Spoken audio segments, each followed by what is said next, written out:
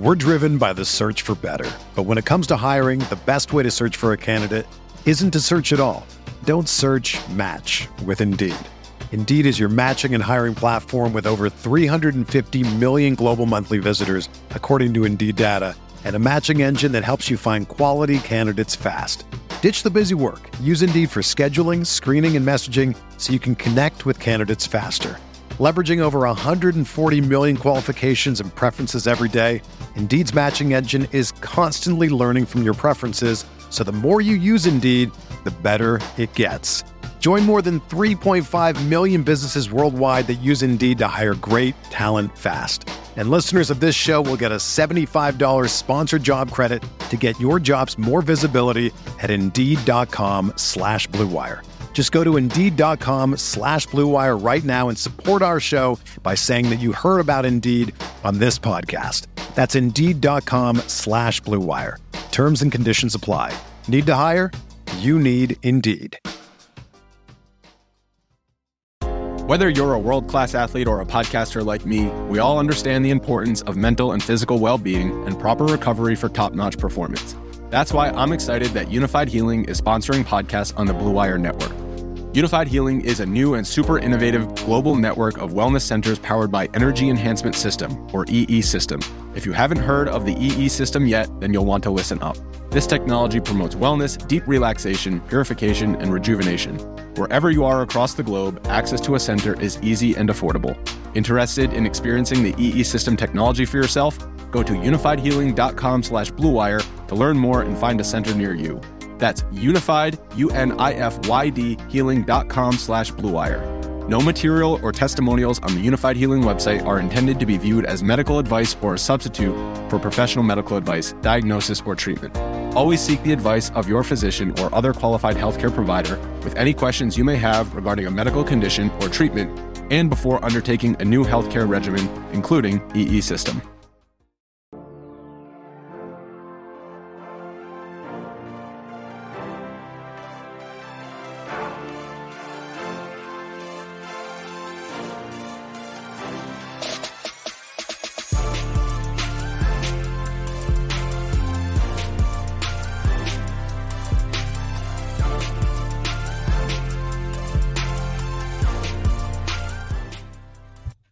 Hey everyone, welcome to the Roto Grinders Morning Grind Podcast. I'm your host, Stevie TPFL. It's Wednesday. It's January 10th. It is 2024.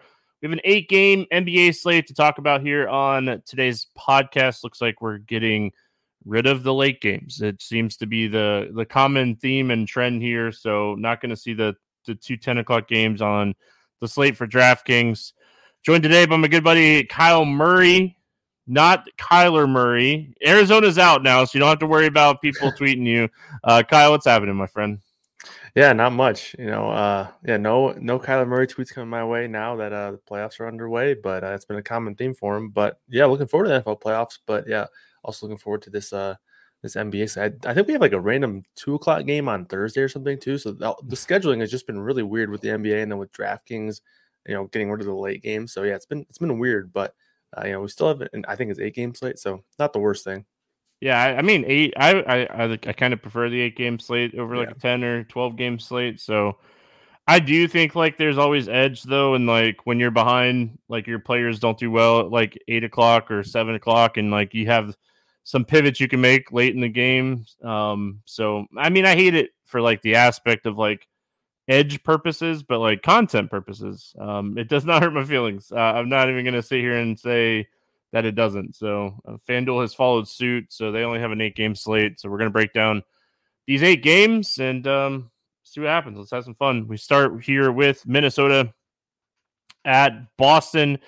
224 total in this game. Celtics a 224 favorite. Minnesota second end of a back-to-back. They beat up on my Magic on Tuesday night.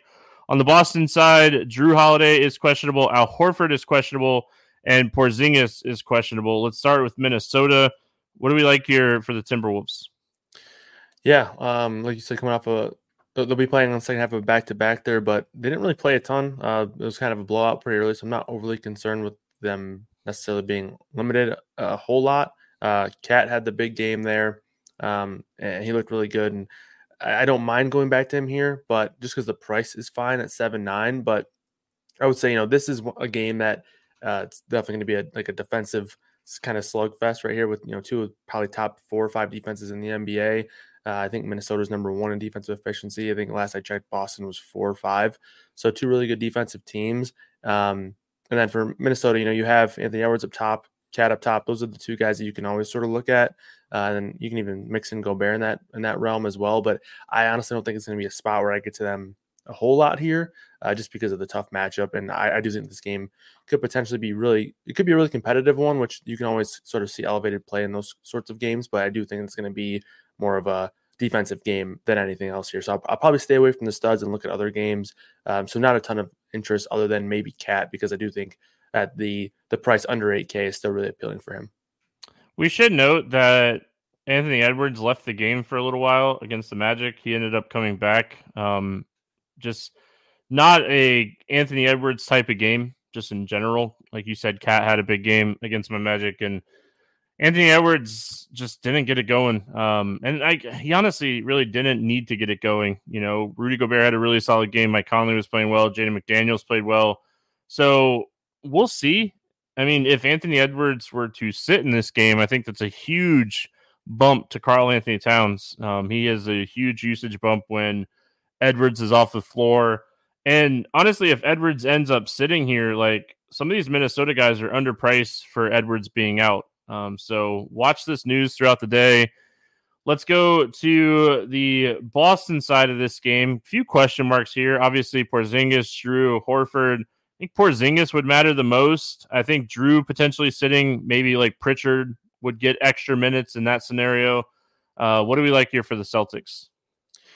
Yeah, similar to kind of what I said about Minnesota, where you have a few studs up top. Obviously, Boston, we've been dealing with that all year. They've kind of been rotating guys out more, kind of giving guys days off, it seems like, recently. But I don't think this is going to be a game where they do that unless these guys are actually, too banged up to play, just because of, the matchup being it's a really good team in Minnesota and really tough matchup. Minnesota's been, just really good across the board defensively. They've been also really good against outside shooting, which I think could potentially just sort of clog this offense down a little bit. So obviously Tatum is always fine to roster at 10-3. The price is up there a little bit, but he's still the one with the ceiling that you'd like to chase here. And again, comes down to just looking for an elite player to just beat a tough matchup. So out of these studs, it would probably be Tatum for me, just because I don't think I would want to necessarily chase these guys who I don't really think are all that, impressively priced, where it's, I don't think that they're, undervalued by any means.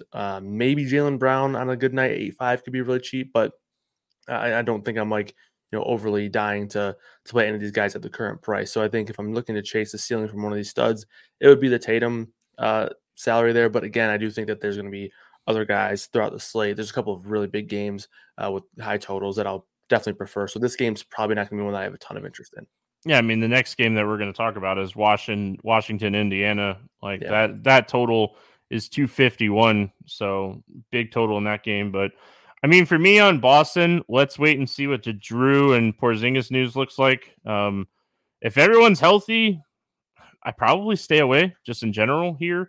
It is an 8-game slate, so we have a deeper slate than what we talked about yesterday on the 5-game slate. And honestly, just not a ton standing out to me here for Boston if everyone's healthy. Like you said, you could always chase a Tatum ceiling game because he's that guy. But, I mean, tough matchup. And Minnesota's on the back-to-back, but like you started it saying, like, we have the number 1 defense in Minnesota and the number 2 defense in Boston. These two teams are the best defenses in the league right now in the NBA.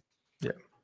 All right, we got Washington at Indiana, 251.5 total here. Pacers are a 7.5 point favorite in this one. On the Washington side, everyone's good to go. On the Pacers side, Halliburton's out. And, I mean, that's the biggest news on the slate by far. Everybody else is good. We'll start with the Washington side because that's what we do. What are our thoughts here on Washington? Yeah, it's funny. We go from the matchup with the 2 best defensive teams to the team with the 2 teams with the worst defenses in basketball here. So 2 teams allowing the most points in the NBA, Washington being last, Pacers being second to last. So really good matchups for both sides.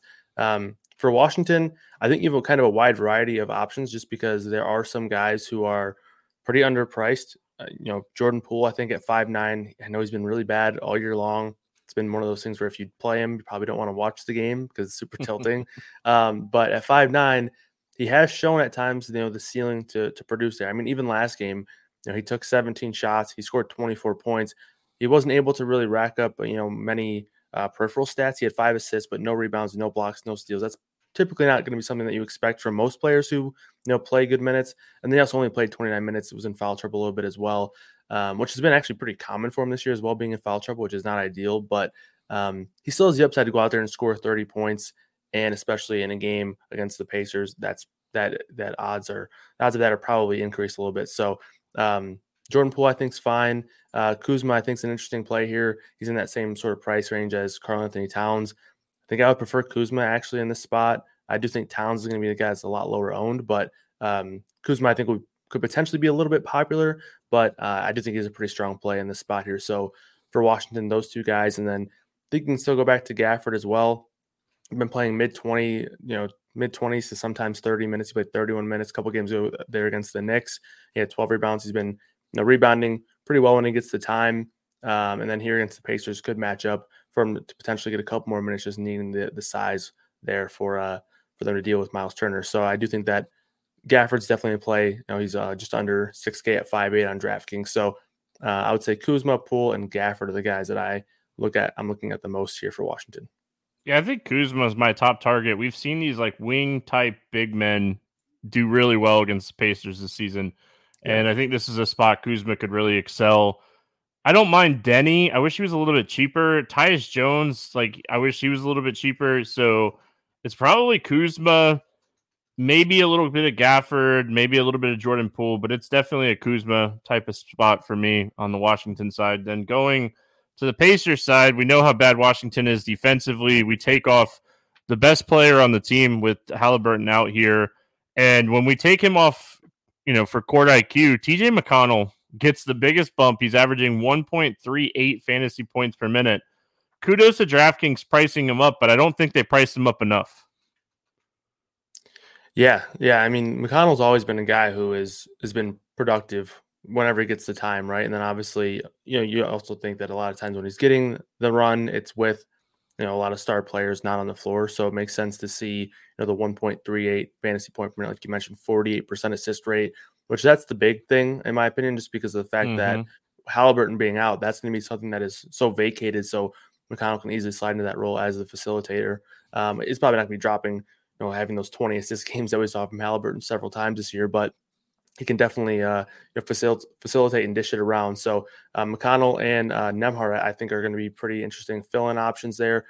I'm curious to see what their starting lineup looks like. Obviously, they haven't had to do that yet this year, so they have a couple of different options. I would assume either going with McConnell or Nembhard is probably going to be the way that they're going to do it. I don't think that they start both of those guys side by side just because they have some wings that they could definitely utilize there. And, Neesmith's been playing a lot, Bruce Brown, Hield, Mathurin. So don't think we see both of those guards start. So it could be a spot where the guy coming off the bench could potentially be a little bit more, unowned, or I guess lower owned. I think likely McConnell comes off the bench, and I don't think he's going to be low. I think people are going to flock to him regardless, just because of who he is. And I think he has believe it or not, TJ McConnell has name recognition in the DFS streets. So McConnell and Nembhard, I think, are really strong plays, but Mathurin as well, I think, is pretty interesting just because he's been a guy this year who he hasn't been really tasked with a ton of minutes. Like last year, he played a good amount last year. He had several games, several stints where he was playing, those 35, 36-minute rotations. They haven't really needed him as much this year at times, but I do think this is a spot where they might need his scoring a little bit more. So maybe he sees some more run, and obviously naturally with Halliburton out, that opportunity is there. So Mathurin's a guy that I like a lot, and I'm curious to see obviously where the ownership comes in. But he's a guy that I have some interest in there. And then kind of unrelated to the Halliburton news, but Jalen Smith, he's been quietly racking up, solid minutes, 26 plus minutes in back-to-back games. We know that he's a good permanent producer. He actually just had 29 DK points against Boston and now gets a really strong matchup here against Washington. So Smith's a guy that I have some interest in as well. So I think that, those three guards, Mathurin, McConnell, and Nembhard, and then Jalen Smith are probably going to be my favorite options, but Turner's definitely in play as well at 6'8". He doesn't, necessarily see the biggest boost with with Halliburton off the floor, but you should still expect a few more shots there for him. So yeah, I think the Pacers all around have handful of good options, but the value wings and guards make a lot of sense here.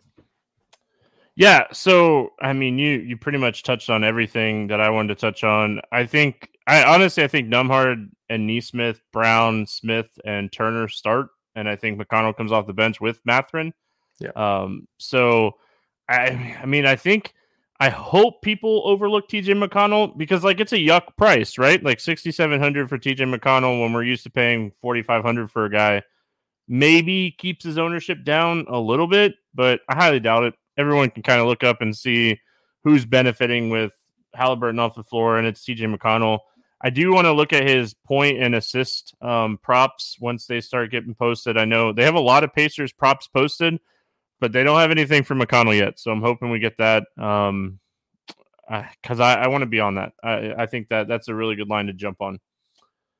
All right, Sacramento at Charlotte, 234.5 total here. Kings 6-point favorite. Kings second end of a back-to-back. They got down really fast in that Detroit game.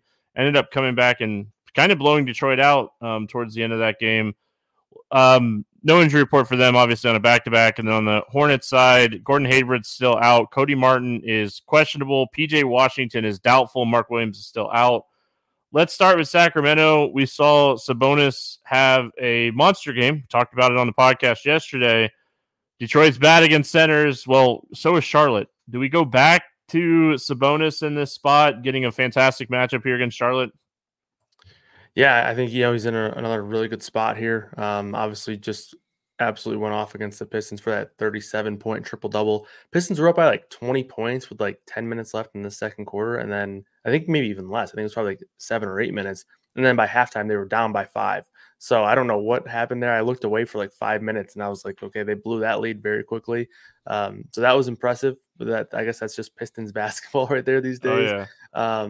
But yeah, Sabonis I think makes a lot of sense. I do think though, on the second half of back-to-back coming off of a big game with Sabonis, I think he'll be pretty popular, but I think that De'Aaron Fox will be probably pretty contrarian, obviously taking just a guess, first instinct there. We'll see the ownership when it rolls out tomorrow, but if Fox is going to be low owned, he's a guy that I like here as well. He had kind of struggled last night, and he was pretty popular, so I do think that he's going to be a guy who, if he's low owned, jumping on Fox can make some sense. Keegan Murray also had a big game there. He shot the ball really well, scored 32 points. Probably not expecting that from him, as well as the 17 shot attempts. Definitely not expecting that, but he is still a guy who can make some sense here at that price. So I think he's in play. And then Kevin Huerter got back in the starting lineup.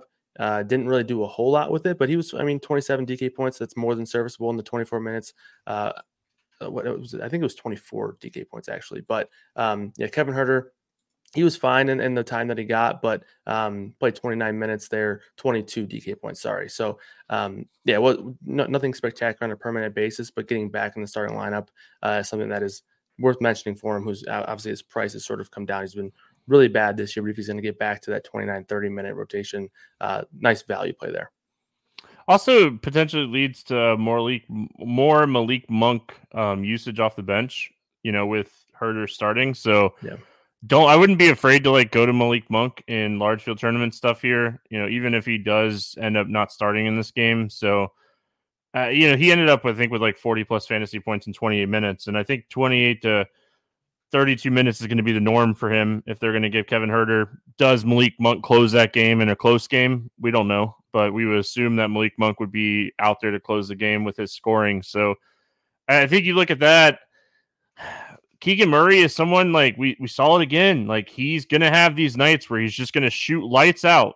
He shot 13 for 17, and I think he had 5 threes or something like that. So he's going to have these nights where he just shoots lights out. Hate shooters on back-to-backs, but Charlotte's awful defensively. So Sabonis, Fox, Monk, Murray, Huerter, that's what I'm looking at here. And I think we got to continue to watch these Trey Lyles minutes. If he's going to continue to get 28 plus minutes a night, he's under 4K and it's an 8-game slate. I think we, have to at least consider taking some shots on him at that price. Charlotte side of this game. I think in large field tournaments, Rozier and Bridges are both very playable. They're both under 9K. They both are capable of putting up 50-plus fantasy point games. So I think both of those guys are fine. And I mean, just Nick Richards' size is going to be needed in this game. He's going to play minutes, but I mean, now he's up to 5,900. He's not a huge fantasy point per minute guy. So if he's going to be low owned, I think he's a good option. If Nick Richards is going to be chalky, 15, 20 plus %, he's probably someone I'll stay away from. What do you like here for Charlotte? Yeah, I do think Richards makes some sense. Obviously, he's been seeing pretty sizable minutes there with Williams out, but in addition to PJ Washington, who joined him out last game, and he's doubtful again for this one, he's probably going to be pasted in there for 30 to 32 minutes, I would say, on a regular night. Obviously, you have to worry about the foul trouble there dealing with Sabonis, but he played 38 minutes in the overtime game, so 33 minutes in regulation for Richards there. So, if you get that from him, that's not terrible at 5'9". Brandon Miller's a guy I don't mind here. He's sort of cooled off a little bit. He went through that stretch where he was really hot and he was scoring a lot. The minutes have sort of come down a little bit as well. He's sort of capped out, it seems, at like 32 or 33 minutes as of late, when a little bit sort of, I think, early, middle December, he was playing upwards of 35, 36 minutes some nights. So, his ceiling's come down a little bit, consistency down a little bit, but he's still a guy that I do have some interest in. I think Rozier and Bridges are just a little bit too expensive. Like, it is a good matchup, and they have been really consistent, especially Bridges. But they just haven't, like, Rozier's the one with the ceiling that has been shown as of late. He has, I think, 350 DK games in his last 4 matchups there. So Rozier would be the guy I would prefer between him and Bridges. But I just think at this price, there are a couple other options that I like, but I would give the slight edge to Rozier over Bridges there. Yeah, I'm with you. I have more interest. And it's the same thing we talked about yesterday with Jaden Ivey. Like, point guards against Sacramento has been a thing this year, and it's like a quietly good thing. And I mean, I don't think Rozier is going to be chalky, but I don't think he's going to be low owned either. So I think it's a good spot to jump on Terry Rozier. And he's someone that I'll also be looking at, like, his point prop in this spot. It's not out yet because Sacramento's on a back-to-back, but Rozier's point prop, I think, is one we want to look at. He's just been scoring, and his usage is just through the roof right now. It's hard to overlook how good Rozier has been. Oh, the game. This is the game, right? San Antonio at Detroit. Battle of the 5-3 win teams, 239.5 total. Spurs a 3.5 point favorite. Detroit's on the second end of a back-to-back here. We won't get an injury report from them until about 1:30 tomorrow. Bassey, Zach Collins out for San Antonio. We'll start with San Antonio here. I mean, Wemby will crush in this spot, but does he do it enough in 25 minutes? I mean, the Spurs seem very, very okay with giving him 25 minutes a night. We should mention Trey Jones has started the last couple games, and he has played 34 and 35 minutes. Really nice bump for him, but like, his price has come up. What do you like here for San Antonio? We're driven by the search for better. But when it comes to hiring, the best way to search for a candidate isn't to search at all. Don't search, match with Indeed. Indeed is your matching and hiring platform with over 350 million global monthly visitors, according to Indeed data, and a matching engine that helps you find quality candidates fast. Ditch the busy work. Use Indeed for scheduling, screening, and messaging so you can connect with candidates faster. Leveraging over 140 million qualifications and preferences every day, Indeed's matching engine is constantly learning from your preferences, so the more you use Indeed, the better it gets. Join more than 3.5 million businesses worldwide that use Indeed to hire great talent fast. And listeners of this show will get a $75 sponsored job credit to get your jobs more visibility at Indeed.com/Blue Wire. Just go to Indeed.com/Blue Wire right now and support our show by saying that you heard about Indeed on this podcast. That's Indeed.com/Blue Wire. Terms and conditions apply. Need to hire? You need Indeed. Yeah, Jones definitely stands out, 5'8". I feel like there's been a handful of guys now in that sort of 5'5" to like 6'5" range. That doesn't hurt my feelings, Kyle. Yeah, I mean, it's, It's right there in that sweet spot from a value spot. So I think that could potentially be a spot where there's some chalky guys there because I think construction will sort of just build that way. But I do think from a value perspective, you're gonna have so many that there might be a couple that are under owned there, and he's definitely one of them. Bogdanovich there just above that range. Same with Jaden Ivey. So both of those guys, I think, Bogdanovich had the big game last night. He got off to just really hot start scoring, but just another couple guys in that range. But Jones definitely stands out there at 5'8". Wemby, to your point, I mean, the price is at a point where you can still play him here, but you do have to. He's had back-to-back games with 50-plus DK points, but it's just tough to ask for a guy to continue to go out there and put up 2 fantasy point per minute performances.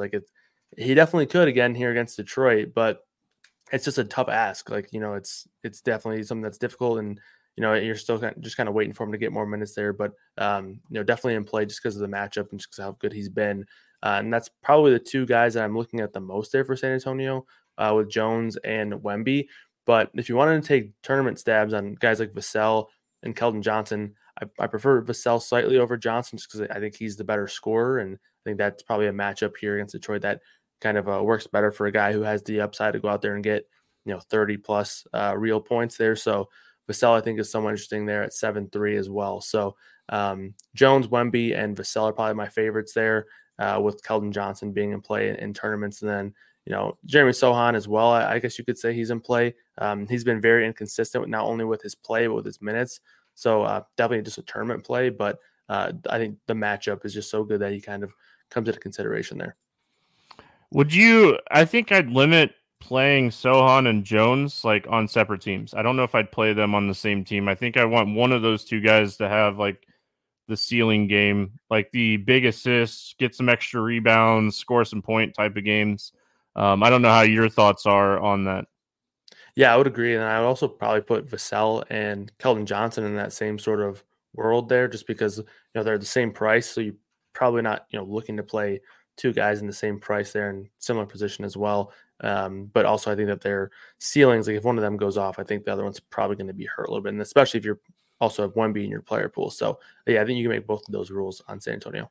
Wemby's one of those guys where even at 25 minutes, even at 8,900, you have to almost have him in your player pool. Yeah.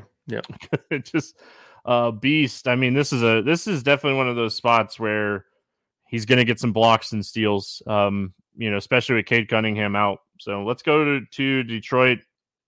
They did tell us that the knee strain for Cade Cunningham is going to get him 7 to 10 days here. So he's going to be out for this game as well. We saw Jaden Ivey, just kind of do his thing. We talked about him a lot on the podcast yesterday. He had a great game. I knew Killian Hayes was a trap play, and he scored 18.5, but I just don't think that Jaden Ivey and Bogdanovich are going to have bad games unless Killian Hayes has a big game. So I think going into this game, it's going back to Bojan. It's going back to Ivey. Durant, if that game stays close, Durant, he probably gets there. He got in a little bit of foul trouble too. If you get 28 to 30 minutes for Durant in this spot, he probably has a really solid game. We saw Alec Burks get on the scoring train. What are your thoughts here on Detroit?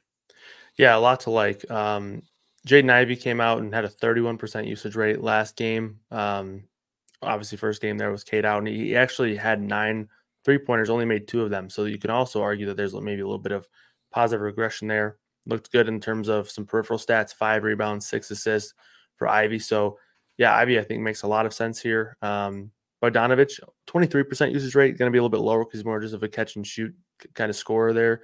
Not necessarily facilitating as much, but 26 points, had 14 shots, took 7 threes. So those 2 guys are obviously going to be the big scorers. But, quietly, Jalen Duren, he's honestly been getting the most of the kind of the increase there in terms of usage. 29% usage rate. That's a season high for him. 22% last game. Obviously, Cade, I think, played 7 or 8 minutes, I think, in that game against Denver. So that usage bump makes sense there with Cade out. He had 4 assists last game, 3 assists this game. We know that he's going to produce on the rebounding front, 16 plus points in back-to-back games now. So 12 field goals or more in back-to-back games as well. So Duren, he's the guy that I'm really eyeing here. The matchup is also good against the Spurs. Against they haven't been great against centers this year either. So Duren, Ivy, and Bogdanovic, I think, are the guys I like the most there. Hayes is going to project as a value play just because he's going to play 30 plus minutes again, especially if they're going to start Hayes and Ivy there together. But his price is up $1,000 now, $5,500. So I don't think you necessarily need to play him here. And a good pivot off of him, if he's going to be chalky again, is the guy that you mentioned, Alec Burks, who had a 31% usage rate as well, coming off the bench there. Only played, I think it was 20 minutes. But again, that's kind of a tournament play that you're going to look at where people are afraid of the lack of minutes, but it's a guy coming off the bench, took 11 shots, 7 from beyond the arc. So, I think he's also a pretty strong tournament play there, especially a pivot off of Hayes if he's popular. I think something that I go overlooked in this game is the amount of rebound opportunities, because Detroit and San Antonio are both bottom 4 teams in offensive rating. They're not great scoring teams. So there's going to be a lot of rebound opportunities. So obviously, because Detroit's on a back-to-back, we won't have props up for them until tomorrow. But I think Duren's rebounding prop comes in at like 10.5. I think that's a strong over for me. I think that's a number I want to jump on. All right, we got Philadelphia at Atlanta. I think this game is all the makings of fireworks. 244.5 total. Atlanta is a 2.5-point favorite in this one. The injury report was not up when I looked earlier. All right, it's up. So Philadelphia, Joel Embiid and Covington are out. Melton's questionable. And then on the Atlanta side, Clint Capella is questionable. Hunter is out.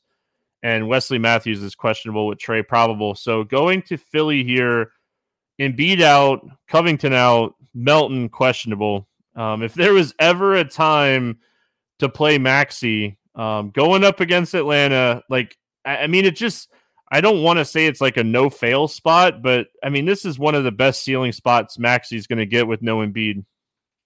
Yeah, and honestly, I think, a lot of people would probably agree that he's been sort of kind of a letdown with Embiid out. I think people have been expecting a lot from him. A lot of underlying numbers look really good for him, but he hasn't really shot the ball well. Last 2 games, he's combined 2 for 15 from 3. So obviously those numbers are going to sort of hurt him there in terms of his production. So, I think it's a great spot, though. Obviously, you mentioned the total. This should be a pretty good spot from a pace perspective, which I think benefits a guy like Maxey who's looking to run the floor as much as possible. And, his usage rate with Embiid off the floor this year is 32, almost 33%. So the usage has definitely been there, and it's not really a surprise to see. So I think Max is a really strong play. I think Tobias Harris has also been a pretty solid play there, and I think he's going to be again here in this spot. Last game, kind of obviously want to, in my opinion, just sort of write that off there against the Knicks. Just had a down game, didn't play much, only played 24 minutes. So you kind of just write that one off. And the rest of the time, with Embiid off the floor, he's looked really good. Before last game, I think he had 6 or 7 straight games with 13 or more field goal attempts there. So he's been, obviously having a ton of volume there for Harris as well. So those two really stand out. And then I'm looking at, Paul Reed and Mo Bamba as well as potential options. Paul Reed's 5'7", so the price is not necessarily down to a point where he's a smash value play, but played 25 minutes, had 16 points there. If you tell me Paul Reed's going to have 16 points, I am assuming he's going to have a really strong game, but he just didn't really produce from a peripheral standpoint. No stocks, only 6 rebounds. He has more rebounding upside than that, and you're hoping for some stocks, which we've definitely seen more upside of that from him. And then Mo Bamba, he's more of like a tournament flyer play, in my opinion, but he's really interesting in tournaments. His usage has been really solid off the bench, second unit type player there. You're only probably going to be looking for 17 or 18 minutes in terms of a projection, but if the game gets weird or if maybe Paul Reed gets in foul trouble and Bamba is able to play 23, 24 minutes, I think he could crush here. So Bamba and Reed, I think, are also in play as tournament options. Obviously, you're not wanting to play those guys together, but definitely guys that I have circled here in this one. So I will note that Melton practiced on Monday and Tuesday. So there is a chance that he comes back here. We'll have to see if there's any minute restriction limits announced or anything like that. If he's going to play full minutes at 6,600 against Atlanta, he's another guy I think we can look at in our player pool here. If he's out, Oubre, even at 6,200 is interesting in an Atlanta matchup. But yeah, Maxey, Harris, Oubre. I don't mind Paul Reed. He's just not my favorite. And are we worried, like, if Capella sits in this game goes smaller, especially with him beat out? Like, we could potentially see this game just go smaller overall if Capella sits. Like, maybe like a Kongwu plays like 25 minutes and like Mo, Bamba, and Reed kind of split like a 30-minute role. I worry about that. So I think if you're playing Reed, you kind of want Capella to be starting and good to go in this game. Let's talk about those Hawks. Obviously DeJounte is gonna. Gosh, he's now getting to that price where he's so interesting. Even with Trae Young probable here, Jalen Johnson's price is caught up to the production. He still has some upside in certain matchups. What are your thoughts here on Atlanta? Yeah, Jalen Johnson, he's been playing really well. He's been rebounding really well, but the price, to your point, is just kind of at a spot where you need a really big game there at that price tag. It's definitely possible, but I don't know how I'm going to be banking on it repeatedly there for Johnson to go out there and put up 40 DK points. But I mean, I think it's just more of a price thing for Johnson. For Murray, to your point, the 7-4 price tag, it's definitely dropping, and he's certainly in play here. You just kind of got to hope that it's a DeJounte Murray game and not a Trae Young game there. But we have seen at times where the volume's been there. It's just more so the production, and not only from a shooting perspective, but just a peripheral standpoint. Like his assists are way down as of late. His rebounding hasn't been. He's had some solid rebounding production, but hasn't been anything overly impressive. But the big thing is he hasn't had a stock in 4 games. He has 1 stock over his last 5 games. So that's just a lot of production that is very valuable in NBA DFS, and he hasn't had any of it. So that's stuff that he's done in the past, and I don't think it's something that we should be expecting that he's just not doing anymore. So it's probably just a little bit of bad luck right now and variance. So definitely fine with going back to DeJounte Murray here at 7-4. Definitely like that price there. If Capella does sit, I think Okongwu was very interesting. I do think that you're probably right. We'd probably see him and Reed sort of just match up and play 24, 25 minutes together. And that could definitely change some things for the rest of the rotation. But Bogdanovic is also a guy that I think is pretty interesting here at 6K. Again, another guy who's going to come off the bench and not play a ton of minutes. So you need some efficiency, but he's a tournament play that I think is very interesting. He's got 14 plus shots in his last 6 games, I think. So he's definitely, even though he's coming off the bench, he's chucking. So Bogdanovic, I think, makes a lot of sense here as well.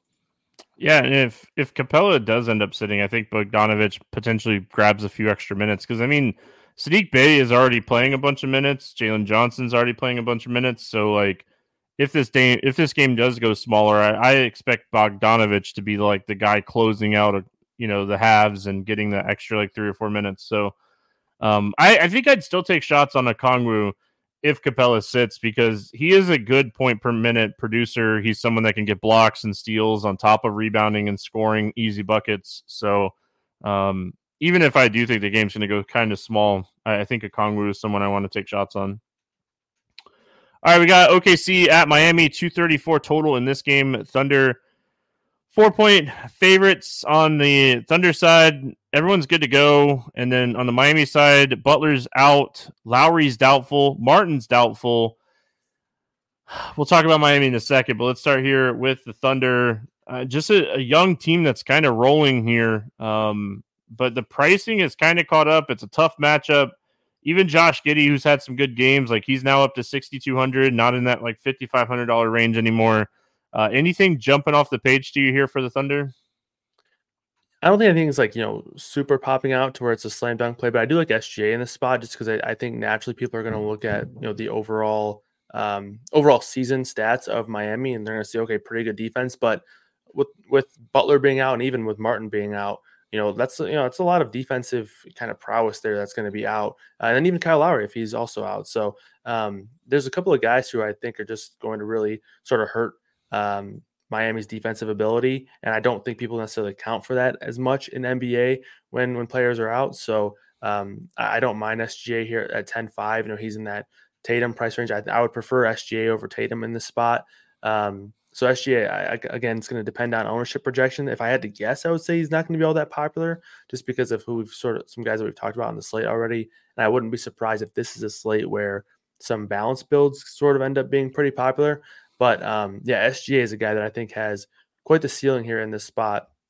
And I'm hoping that it's one that maybe goes overlooked just because of, people looking at Miami's season-long stats. But outside of that, I think Giddey's fine at 6'2". He has sort of seen that price come up, but he's been more productive. He's been more aggressive offensively too. That's the thing. He's not only shooting more, but just his ability to sort of facilitate. And the big thing that's been frustrating with Giddey is when SGA is off the floor and he's playing without SGA, it seemed like he wasn't, taking in any more of the offense, right? But now it seems, at least from my perspective, it seems like he's being more aggressive when SGA is off the floor, and that's what you need out of Giddey and Jalen Williams there. So I would say SGA and Giddey are the two guys I'm looking at the most. They're probably not playing a ton of Jalen Williams or Holmgren though, just because of price. Chet's fine, but probably won't be playing any Jalen Williams here.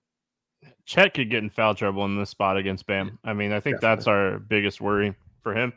I'm with you on SGA though. Like if I'm going to roll the dice on somebody, I think this would be a spot I'd roll the dice on, like an SGA, because low ownership, price tag's kind of high, and he's someone that is capable of 70 plus on any slate against anybody. All right, Miami side of this game, no Butler. Sounds like Lowry and Martin will miss as well.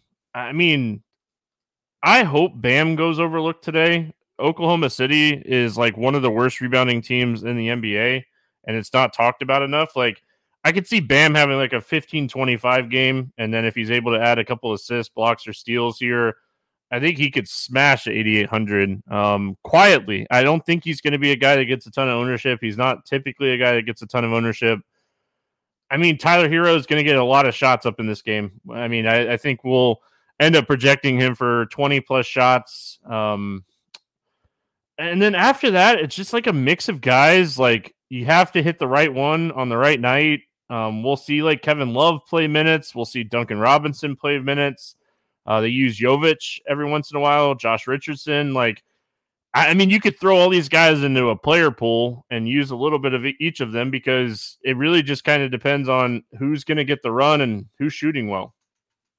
Yeah, absolutely. Last game we saw Lowry plays about 16 minutes and obviously, got banged up, so didn't finish the game. But those 16 minutes are probably going to get sort of, I guess, extrapolated between guys like Richardson, Duncan Robinson, Nikola Jovic, Haywood Highsmith. I think Hero's going to play a lot of point guard here. Hero and Bam are just going to have massive usage rates in this spot just because just the natural ball handlers, even Hawkins as well. Hawkins, I think, is going to be a really interesting tournament play just because he's kind of at a price now where I think people might naturally overlook him there. But he played 38 minutes last game.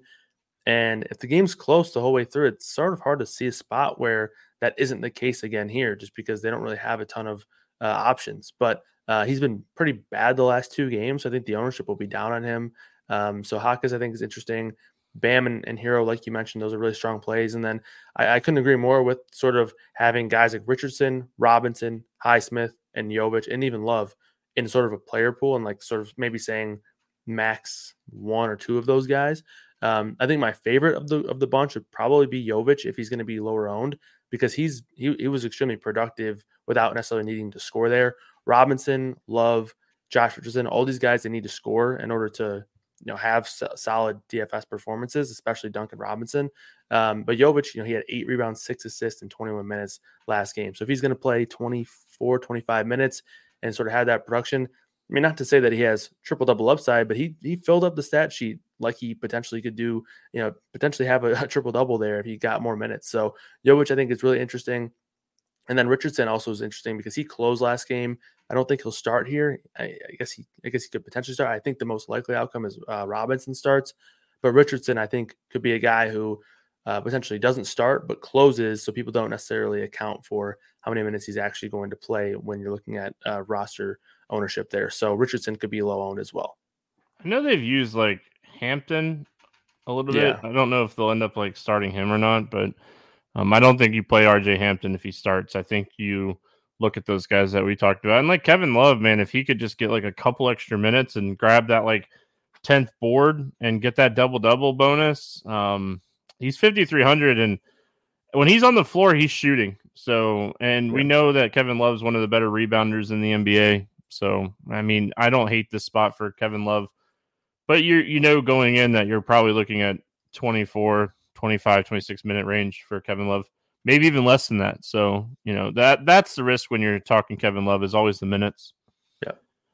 Houston at Chicago, 215 total in this game. The Bulls are a 3.5-point favorite. Looking at Houston first, Dylan Brooks, Eason, Oladipo all remain out. And then on the Chicago side, Levine's probable, Caruso's probable, Patrick Williams is probable. The only person that is out right now, typical player anyway, is Torrey Craig. Let's start here with Houston. What do we like here for the Rockets? Yeah, so Fred VanVleet was the guy that had the big game. Last time out, 32 points, 7 rebounds, 5 assists. 7 assists, 5 rebounds. And, when you look at the numbers with Tari Eason and Dylan Brooks off the floor, Şengün's actually the one with the massive usage rate, 31% usage rate in about 270 minutes with those two guys out. That's a big number. Then one that we've seen him have, he had a 40% usage rate 2 games ago against the Bucks there. So Şengün's the guy that I'm looking at here. I like him quite a bit in this spot. He's 8-2. I think that price is, I would say, in a spot where he's not going to necessarily be, just slammed into lineups repeatedly. So I think he's a pretty strong play here. And then when you look at sort of how the Bulls have been doing against centers, it's been pretty average, probably a slightly above average matchup here for Şengün. So I would say Şengün, VanVleet, having one of those two guys in lineups is pretty interesting. And then Jalen Green at 6'2" as well. Again, he's another guy who you sort of need to go out there and score 25 DK points to feel like you're gonna, or 25 real points to feel like you can have a ceiling there. But he is somewhat interesting, I guess, if you want to maybe bank on him getting hot from beyond the arc or just getting hot scoring. So Şengün's the guy that I have the most interest in for Houston, though. And the last guy I guess I would sort of want to point out, just because he's been really productive when he gets the time, it's Cam Whitmore. I just think it's gonna be hard for us to project to see him to get more minutes here. But if there's a world where maybe someone else is somehow ruled out, or maybe for some reason we're projecting more minutes, he's been awesome when he's on the floor, and he's been very productive. 1.25 fantasy point per minute with Brooks and Tari Eason off the floor. That's tied for the best on this team with Şengün. So if he's able to get more time, again, I don't know if that's going to be something that we're projecting or foreseeing here. But if that somehow occurs, Whitmore is a guy I definitely have my eye on for future slates, or maybe even for tomorrow. Yeah, it's interesting for sure. Houston's still a really good defensive team. And I know Chicago is getting healthy, but Houston's such a great defensive team that it's hard for me not to like that Houston plus 3.5 line. Another day is here, and you're ready for it. What to wear? Check. Breakfast, lunch, and dinner? Check. Planning for what's next and how to save for it? That's where Bank of America can help. For your financial to-dos, Bank of America has experts ready to help get you closer to your goals. Get started at one of our local financial centers or 24/7 in our mobile banking app. Find a location near you at bankofamerica.com/talktous. What would you like the power to do? Mobile banking requires downloading the app and is only available for select devices. Message and data rates may apply. Bank of America NA, member FDIC. Chicago side, everyone's healthy. Now Drummond becomes unplayable again. We saw Vooch get 30 minutes against Charlotte the other night. Now Drummond, 6,500, even getting 20 minutes at 6,500, I think I'll pass. His price will eventually creep down. Vucevic eventually will get back to a 35-minute role. Kobe White is going to see his usage kind of dip a little bit with Levine and DeRozan playing. We saw Zach LaVine, who was questionable, and then 36 minutes. Anything here for the Bulls that stand out to you? I think the one thing that stands out to me is that, even with the return of Levine and Vooch, Kobe White still has had a pretty good usage rate. He's still been scoring pretty well, but it's not necessarily all efficiency. It's been some good volume as well. So, 19 field goal attempts in 2 of the last 3. So White, I still think is fine. He's definitely going to be a tournament play just because of the price. It would take a pretty strong scoring game for him to crush that price tag there, but don't mind him there. Vooch 7-3. It's a really cheap price tag, but to your point, it is a tough matchup here. Houston has been a little bit worse on the road. They've been one of the best home offenses or home defenses in the NBA, and they've been struggling a little bit more on the road. But regardless, still a difficult matchup, and obviously Vooch sort of struggling to get the minutes coming back from the injury. But he has had only 2 games over the past week or so. So maybe it's a spot where he's able to get a few more minutes there.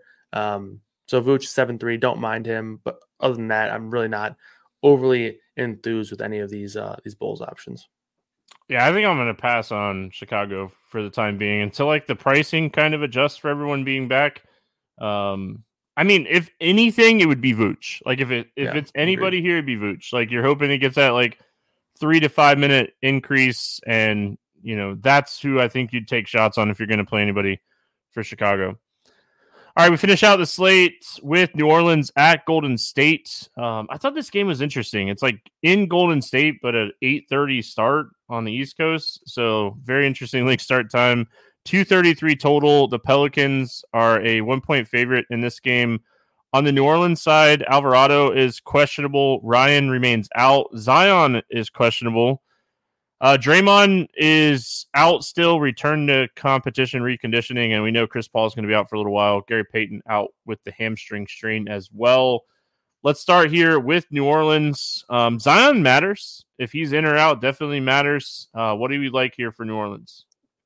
Yeah, honestly, it's going to come down to that Zion news. If he's out, I think you have a really good case to be made for all three of these studs, I guess, but particularly Brandon Ingram.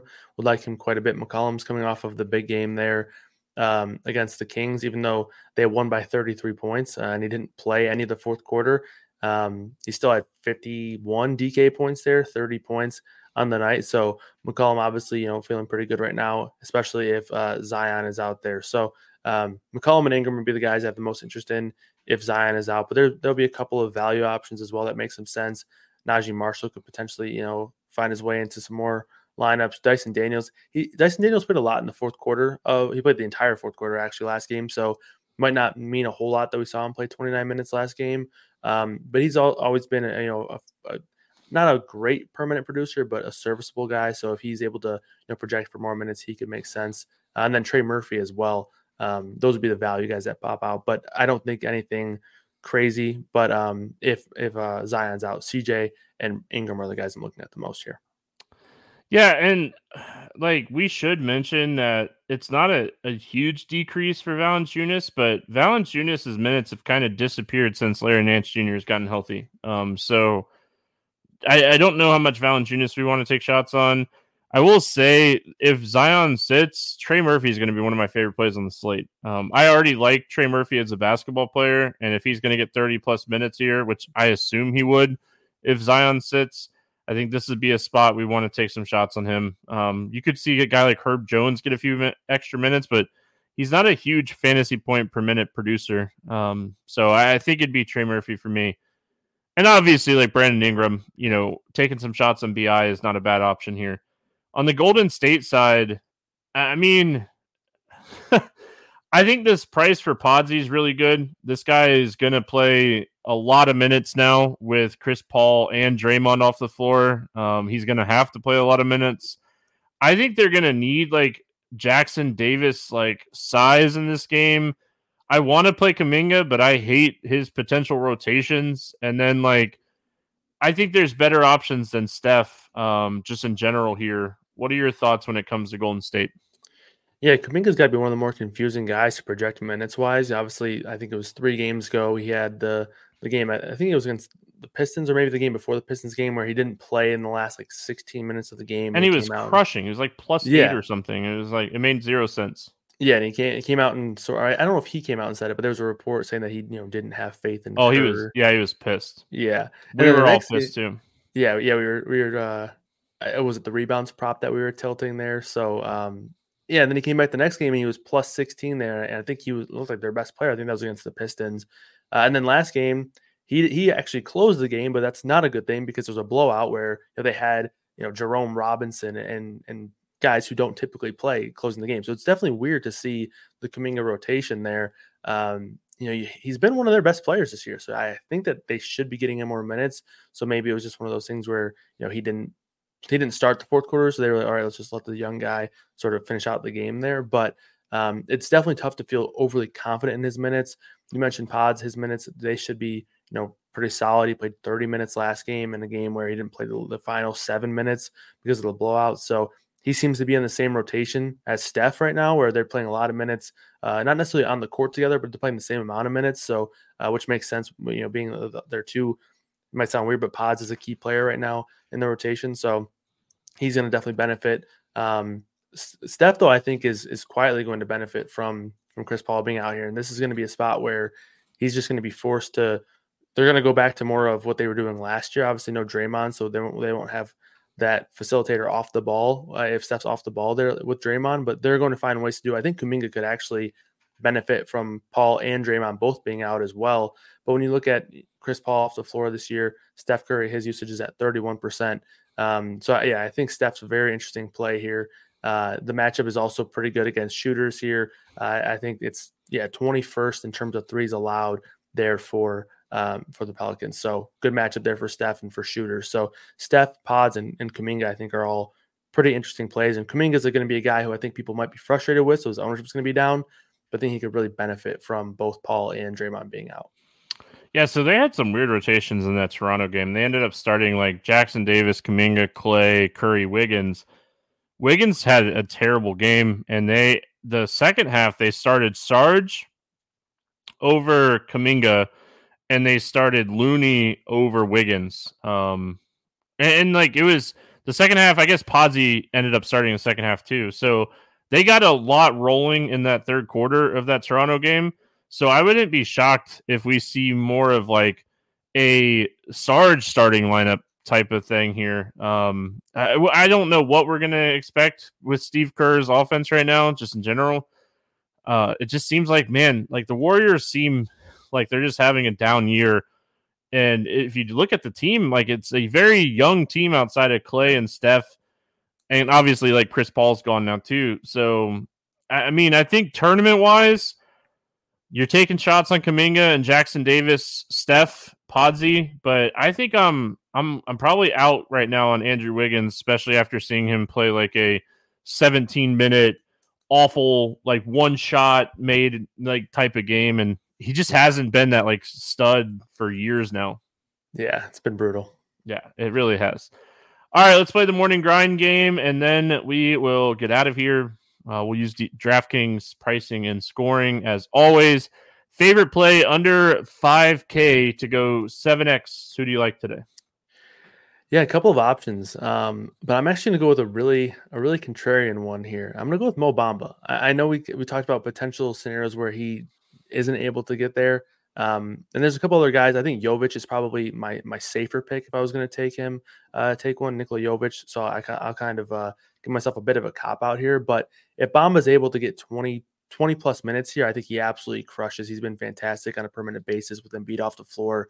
The matchup has been good for Bamba here as well against the Hawks. So if he's able to, maybe in a world where Reed gets into foul trouble, if he's able to play 20 plus minutes, I think Bamba crushes here. So I'll go with Mo Bamba.